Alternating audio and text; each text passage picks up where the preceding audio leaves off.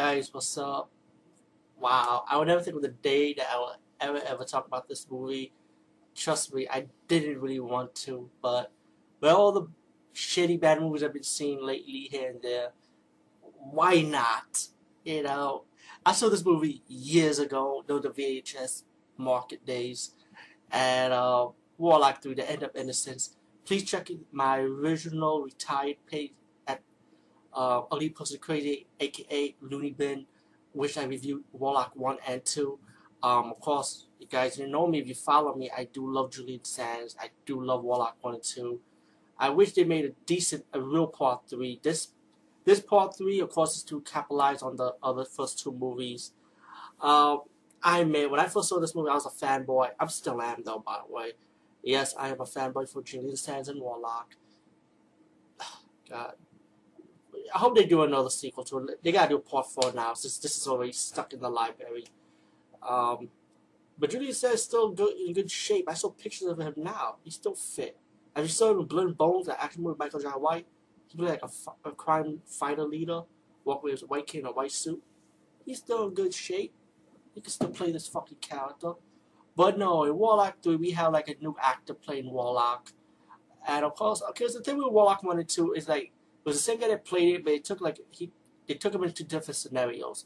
So when part 3 came along, I was like, okay, maybe this guy is Julian Sands. It looked a little bit like him. You know, maybe he changed his hairstyle, you know. When I rented it, wasn't him, it wasn't Julian Sands, it was a different guy playing Warlock, you know. But we have Ashley Lawrence, and I'll come back, Ashley Lawrence is the Scream Queen from the Hellraiser movies from 1 and 2, and one of the updated Hellraiser movies, I forgot which one, but we all know Ashley Lawrence. She plays the hot chick. She's a hot chick, fuck it, she's cute. I think she was in The Prophecy, am I right? No, that's Carrie Weber, my mistake. Um, anyway, Ashley Lawrence's character got called by curator that, you know, you walk up to this old house, you know, take things away before they demolish the house, like. And so she went to the house because she wanted to know more about herself, you know, who she is. You know, she doesn't have any memories because I think she said she was adopted, her character. And then later on, she experienced like these hauntings, like something weird going around the house. And then later on, her friends come into this house and decide to spend the day with her, have fun, you know, like a cabin in the woods type of thing. You know, let's party, let's have fun, you know, when it's unknown location, like when it's like secluded pretty much, like, you know, the curator comes in, tell a little bit about the house, then suddenly, boop, the Warlock comes in. Played by Bruce Payne, I think that's his name. Look a little bit like Julian Sands, look a little bit more muscular, had the black outfit, all black, and he plays like an architect that he wants to buy the house. He started playing around, and then later on, the curator was looking at him like, who is this guy, you know? And then Warlock kills him, you know, by ripping his neck, you know, his throat, excuse me. And then later on, Ashley Lawrence's character comes to him and asks him, where's the curator? And he said that all the curator left. Later on in the movie, Ashley Lawrence invited him to stay over because the weather was supposed to be bad.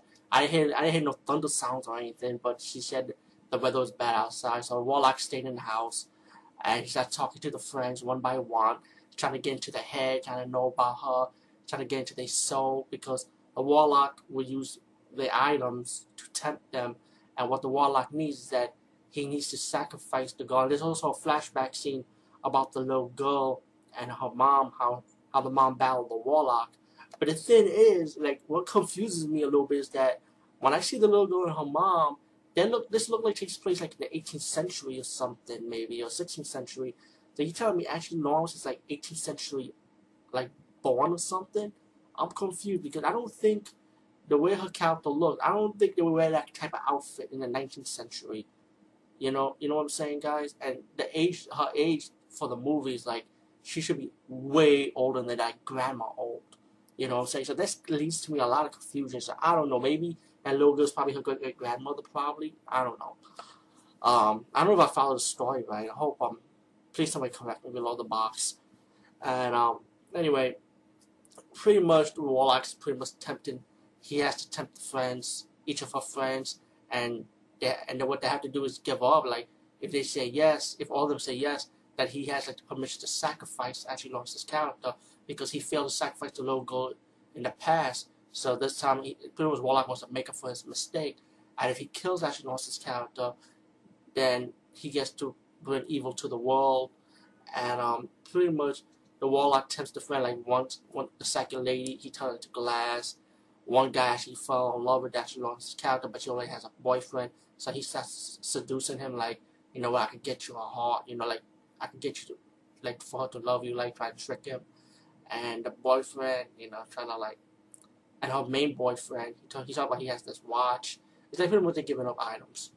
And once the Warlock got them tempted and stuff, and they finally gave in, he finally got Ashley Lawrence's character ready to sacrifice her.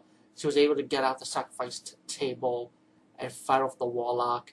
You know, she went inside the broken wall. She's like the doll, and she takes the doll. Yeah, she's battling the Warlock with the fucking doll. You know, like back up, back up. Warlock got scared because, and the lady picked up the knife that the Warlock was about to sacrifice her with. She stabbed the Warlock. It did not work. He said, "You can't use my own weapon." And then Ashley Lawrence's character, remember, like she had a flashback with the knife and the doll, and when she stabs the doll, that's when she saw like another knife inside the doll. And that's the good knife. Like pretty much, she used that weapon against the wall. She stabbed the Warlock. Warlock turned into a white demon. He's dead, and then Ashley Lawrence's character walks out the wall. She has a flashback of, I guess, her mom. I don't know, or maybe this lady talking to this little girl. I don't know if it's her or maybe her grandmother, because I'm confused right now. Anyway, she got into the wall. She walks upstairs. She saw this book saying about the Tarot card, saying that she's strong, like strength, like it represents strength, and she walks off. And that's the end of Warlock, the end of Innocence. You know, the movie was like, okay, I admit, as being a fanboy, I hated this movie, but this movie's okay. You know, this is decent for what it was, and will I watch it over and over again? Actually, no. I watch it when I'm like really bored, like right now, to watch this again. And you know, why not? You know what? Since everything in the home video market is continuing with franchises like Long Ton, for example. You know, the Long Ton was in a fucking movie theater. Say Warlock, it was in a movie theater. They got Warlock 3 in straight to home market. You know what, Hollywood? You watching this? Release another one. Fuck it. Maybe we could get a better improvement. Maybe get Warlock 4, Warlock 5. Make this a franchise. Let's continue it. Why not? You know, because, you know, Julian says, like, win back Julian says and make sure the writing is good.